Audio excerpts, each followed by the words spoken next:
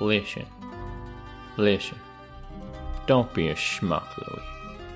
The grass, it's always greener on the other side, huh? But what about the cheese? You don't want your cheese to be green, do ya? Huh? You want your cheese to go bad, Tony? Do ya? You want to starve, huh? Listen, Louie. This cheese won't last forever. One day, the sauce will dry up like a man-made well. And then, we'll be cheeseless. Huh. Do you hear yourself, Tony? This is our cheese, huh? We earned this cheese. We found it, and it's our cheese. You see that, Tony? You see that mountain of cheese? That's bigger than we could climb, even if we wanted to. You think that's going anywheres, huh? No, Louie. I guess not. I guess you're right again. Take that to the bank, Tony. Now go on. Put your shoes away like I asked you, huh?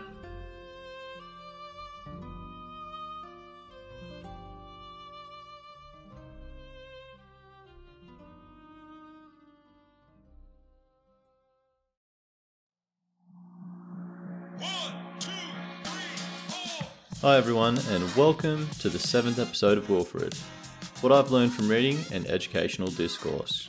Before I begin, can I ask you to rate the pod 5 stars and click the bell at the top while you're listening. It really helps me in the podcast and it only takes 3 seconds. I've timed it. Well, not that I've subscribed to my own podcast, of course. Anyway, kind of a weird intro this week, but as always, it does provide a pretty big hint as to what book we're covering next week. Additionally, in further news, I've just ordered and had 13 books delivered from an online book retailer. So that's this season and next season sorted. Happy days all round. Noel Whittaker is an international best-selling author, finance and investment expert. He's also a radio broadcaster, newspaper columnist and public speaker. He's also one of the world's foremost authorities on personal finance. In 1988, Noel was named Australian Investment Planner of the Year, and in 2003, he was awarded the Australian Centenary Medal in recognition of his services to the financial services industry. In 2011, he was made a member of the Order of Australia for service to the community in raising awareness of personal finance, hence the introduction in last week's episode. The information in this one is going to be a lot to absorb, to say the least. So I'd recommend caffeinating, urinating, and concentrating prior to part 1. Sorry about that. I'm not proud of writing or reading that, to be honest. Anyway, we'll move on. Today, we are covering one of Noel Whittaker's many books, Making Money Made Simple. This book is a nice all-rounder in terms of finance tips for the budding saver. It covers all aspects of financial health, including but not limited to superannuation, housing, and the stock market. As such, it fits the tone of this podcast quite well in my opinion, as do many of his books, one of which I'll be covering next season. In further news, one of the 13 books I secured in the order I mentioned earlier is quite a short one, and is the book I will be covering next week. Hint, hint. The style will be quite different to this one, so please let me know what you think. You can also slide into my DMs to do so. I can be found on Instagram by searching my name, Grant Kitchingman. Thanks to those of you who have already reached out to say g'day or given some feedback on the pod. Phew, another tangent. I've made a habit of doing that, haven't I? I promise, in the second season, these will be more concise. Maybe at least. Anyway, meantime, as always, I've split the content into 3 parts of my choosing, based on the writings of this week's author. These parts include savings, mortgages, and stocks. You'll also notice that I use direct quotes, building on these using my own experiences or giving my own interpretations. I will also note that the direct quotes I provide remain the property of the author, and I do not claim ownership of any of these writings or ideas. Let's jump into the content. Let's go break some legs, Tony. I think it's break a leg, Louie. Just shut up and listen. Making Money Made Simple by Noel Whittaker. Part 1. Money. Noel states, if you have the goal of financial independence, you must buy into 4 principles. These include 1. Spend less than you earn. 2. Take responsibility for your own future. 3. Recognize and avoid the major traps that reduce your wealth. And 4. Get inertia working for you, not against you. I'll get round to it tomorrow. Keeps 80% of people from achieving their goals.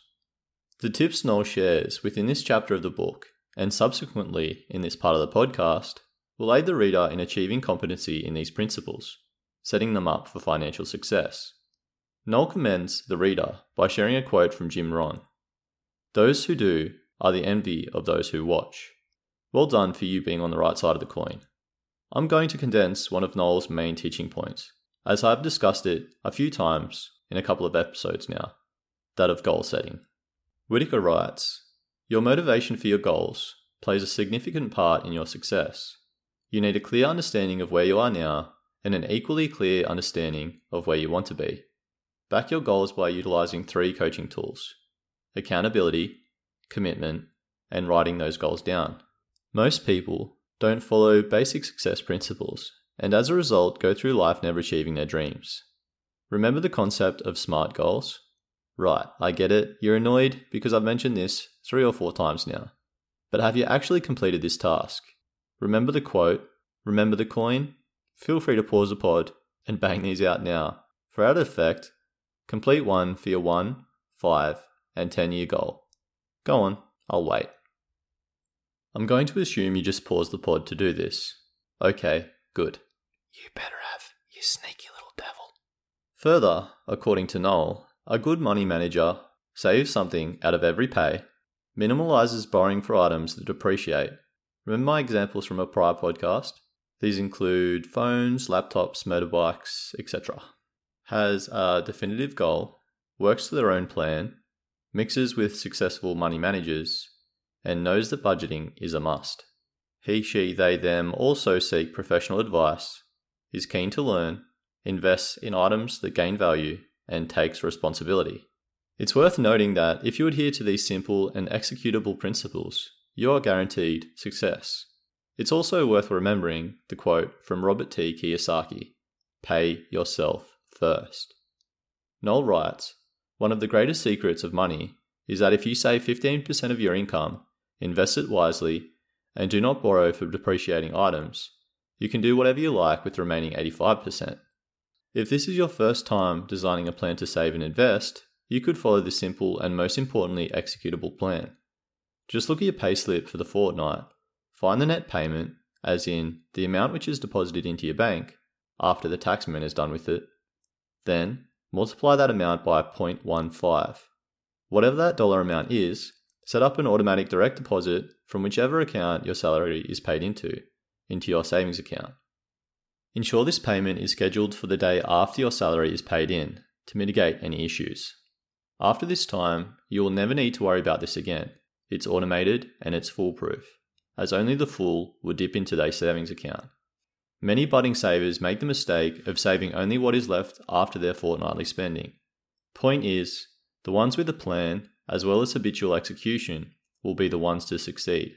To quote Noel, one thing all financial winners have in common is that they put strategies in place to make sure they spend less than they earn, and to make investment a priority.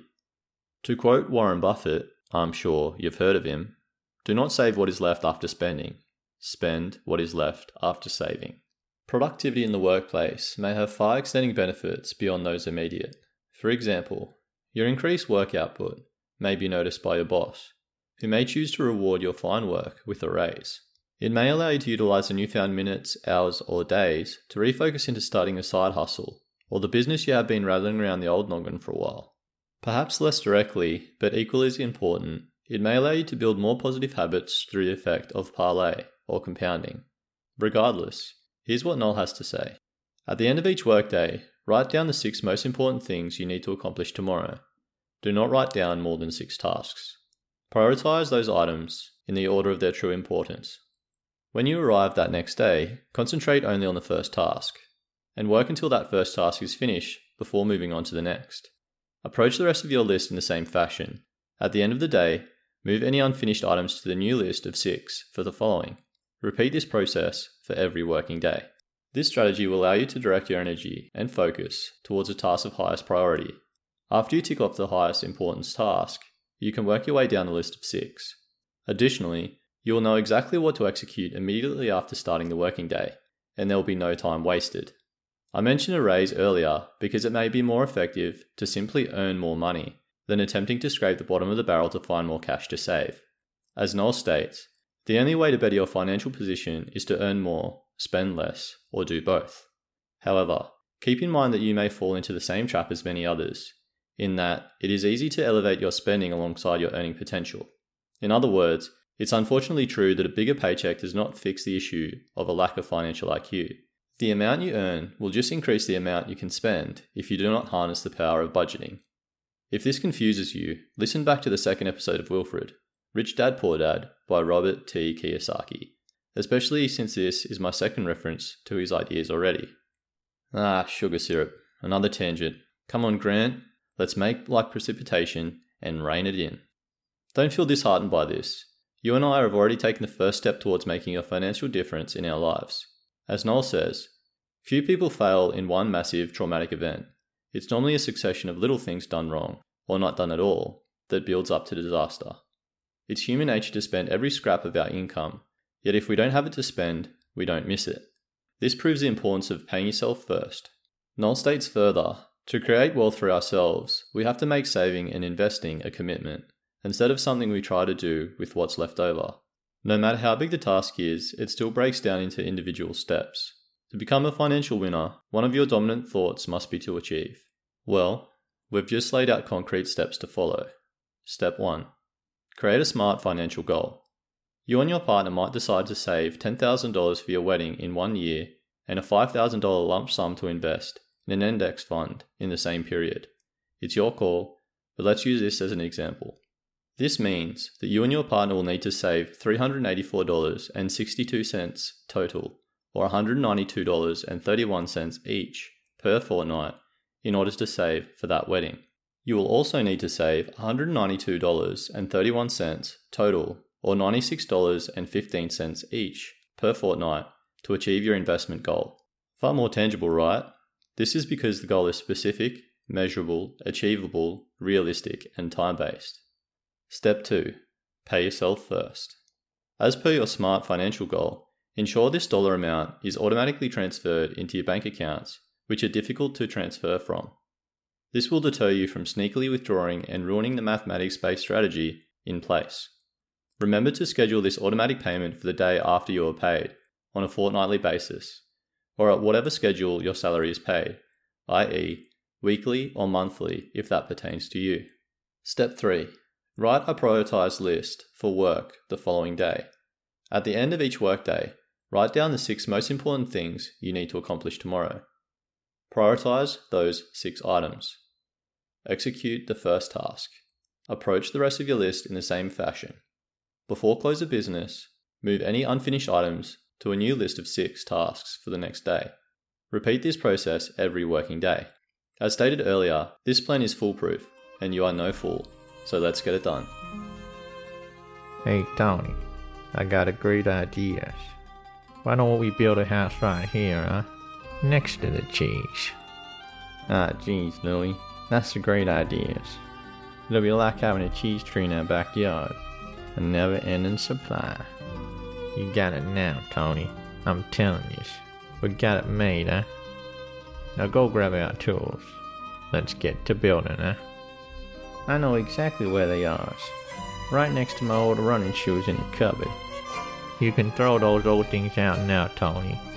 You won't be needing them no more. Part 2. Mortgages. 90% of all millionaires become so through owning real estate. Dale Carnegie. If you find the thought of purchasing your own property daunting, you most definitely aren't the only one. I know I was nervous about pulling the trigger on our first. People were telling my wife and I that it wasn't the time to buy, due to an inflated market, horrible interest rates, blah blah blah. Well, guess what? They were wrong. Turns out, if you stick to the basics in real estate, while you aren't guaranteed success by any means, you most definitely place yourself in a very beneficial footing. So, what are the basics? Simple, my friend. Here they are. 1. Location, location, location.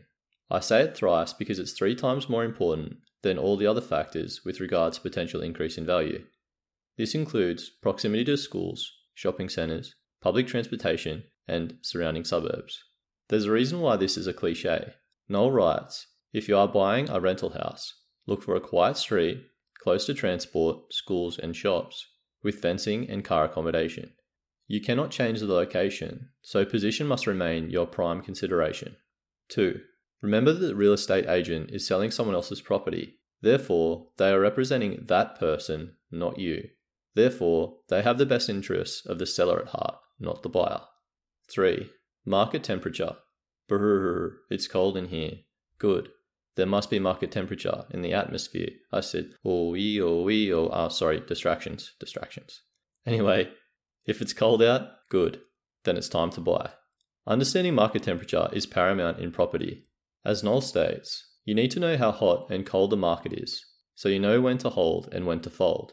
A cold market gives the buyer a lot more power to negotiate. Your first offer can be lower, and you can aim for big discount on the asking price. Cooling markets are the best to buy in because there is a reasonable amount of time available to negotiate a win-win solution. Number 4. Understand how interest works.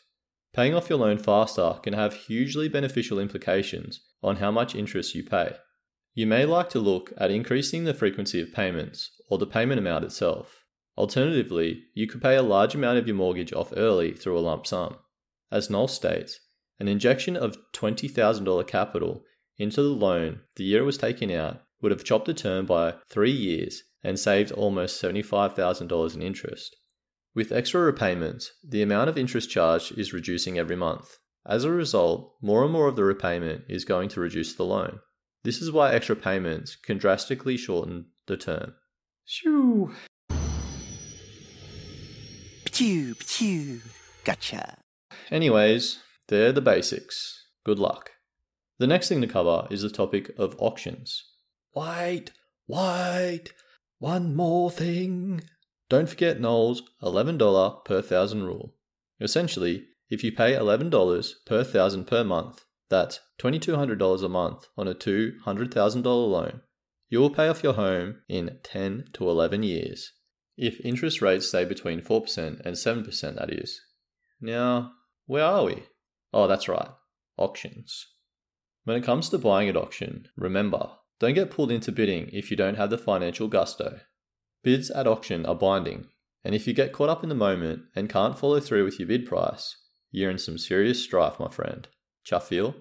Well, I tell you what, cha should definitely feel. Quote, auction contracts are unconditional, so you must arrange your finance before you bid. If you do, however, have all your ducks in a row, you can save some serious coin at auction. Noel states, if the bids do not reach the reserve price, the highest bidder has the right to first negotiations with the seller, and a sale often results. So why not go bargain hunting? For a typical sale, buyers and sellers will have the to and fro in order to strike a mutually beneficial price. If this is to occur, both need to respect and understand the point of view of the other party. I'm talking empathy, y'all. Noel concurs, writing, large sums of money can be saved or made by skillful negotiation. Negotiation is a technique of finding ways to fill the needs of the other party. Collaborative negotiators, who seek a mutually rewarding win-win outcome, achieve greater success than competitive negotiators, who aim to beat the other party. In that quote, I said one word 4 times. Did you catch it? That's right, hombre. Negotiation. It's the word of the day, at least for this section. As Noel says, there are 3 ingredients that are present in every negotiation: information, time, and power. Let's break that down real quick.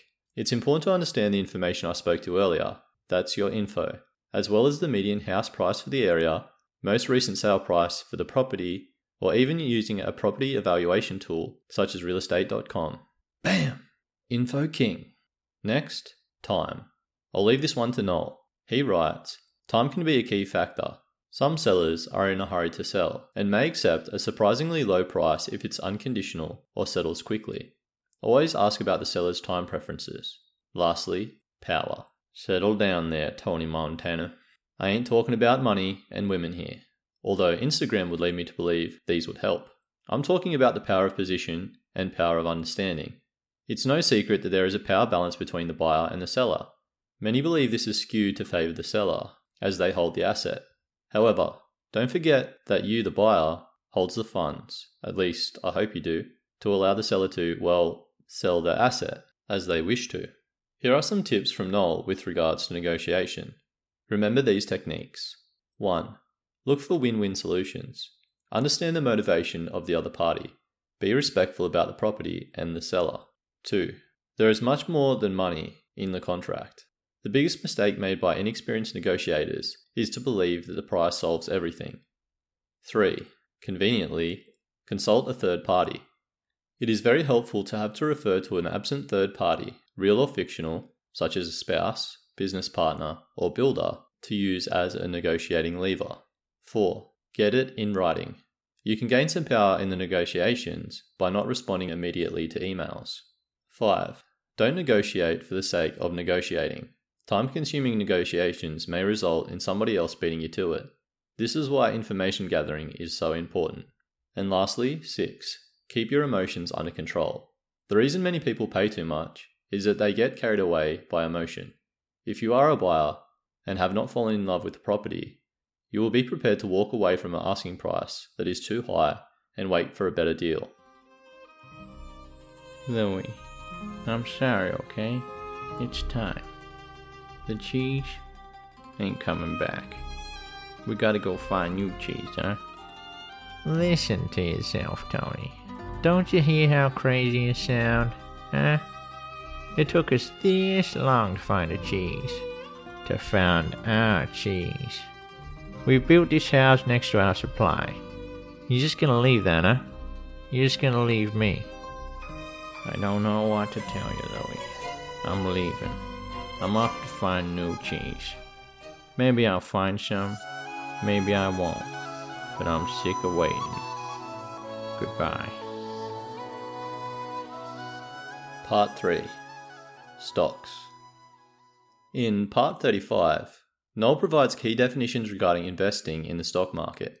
I will not cover these here, as they have been discussed at length in Episode 4, starting out in shares. Noel also describes shares as the ultimate wealth-building tool, to which I tend to agree, especially if you utilize the power of compound interest. One term I had overlooked from the previous episode, however, is that of dollar cost averaging, which Noel describes as a strategy to smooth out volatility.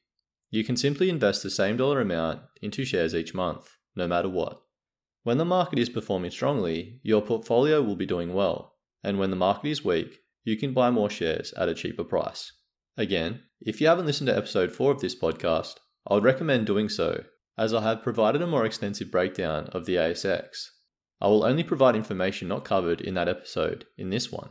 Remember the importance of diversification when it comes to investing, both with regards to market sectors as well as the type of investment itself.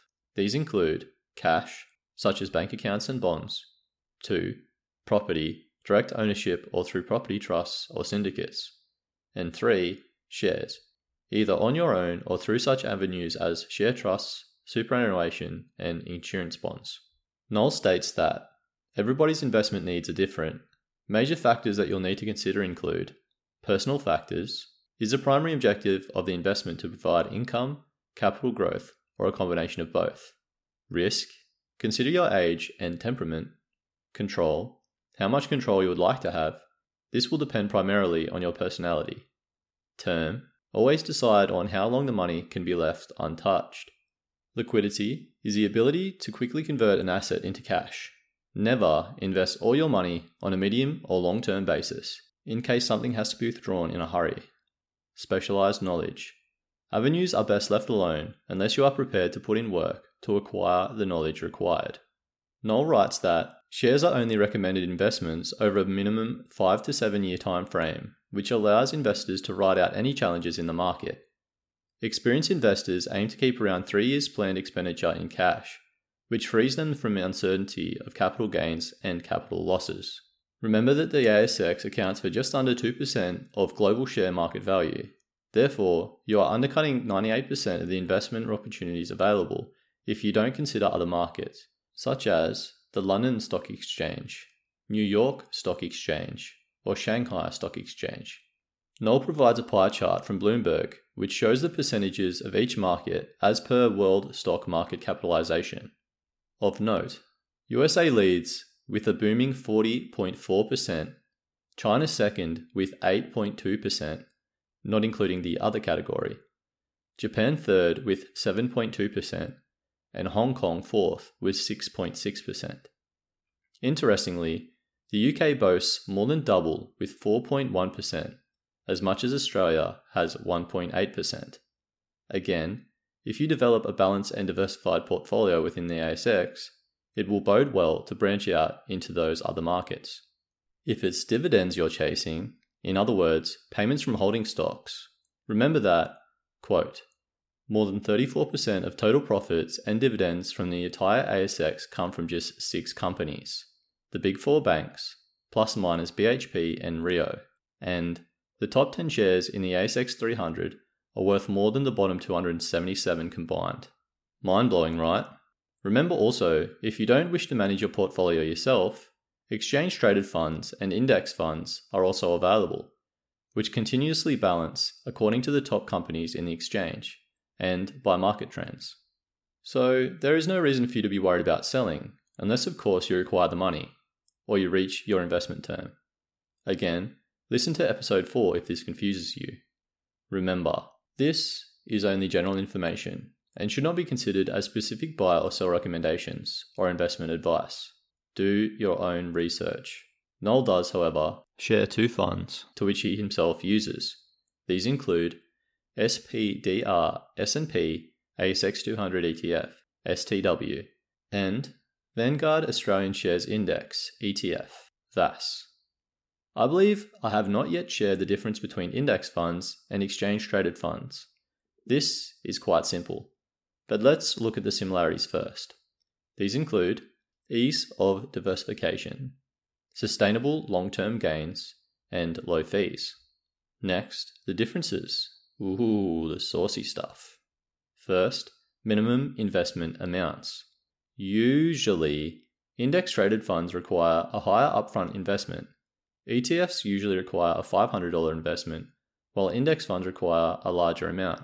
Next, fractional shares. Most ETFs, at least in Australia, are not available to be purchased as fractional shares. For example, if you had $1,000 to invest and brokerage is $20, leaving you $980, and the ETF is $59 per share, you would then be able to purchase 16 total shares. Whereas, if you were to use these same numbers but purchase shares in an index fund, you would be able to purchase 16.61 shares. And lastly, tax implications. ETFs are generally more tax efficient than mutual funds, as you do not pay taxes when the holdings in the ETF portfolio are adjusted by managers. Well, that's it for this episode of Wilfred. What I learned from reading Making Money Made Simple by Noel Whittaker, an educational discourse. For any new listeners, I read and highlight a particular book, write a script, record, edit, and release each episode of Wilfred, all within a week. As such, if you could please rate 5 stars and follow the pod, that would be very much appreciated. You can see these at the top of Wilfred's page on Spotify. I genuinely want you to succeed, excel, and prosper in life, which is exactly why I'm releasing this free content on a weekly basis. Please know that your support is very much appreciated. Wherever you choose to consume this content, on Spotify or elsewhere, thanks so much for the support. I hope this is extended to my next one. Until then, stay driven.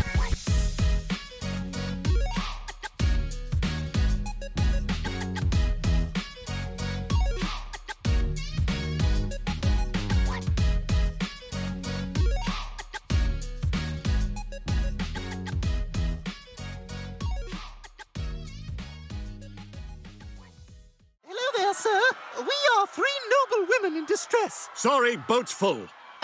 What if one of us were to turn this big ship into a tugboat? Wink, wink. Wouldn't help you. You're the 4th person to offer that, and I'm kind of spent.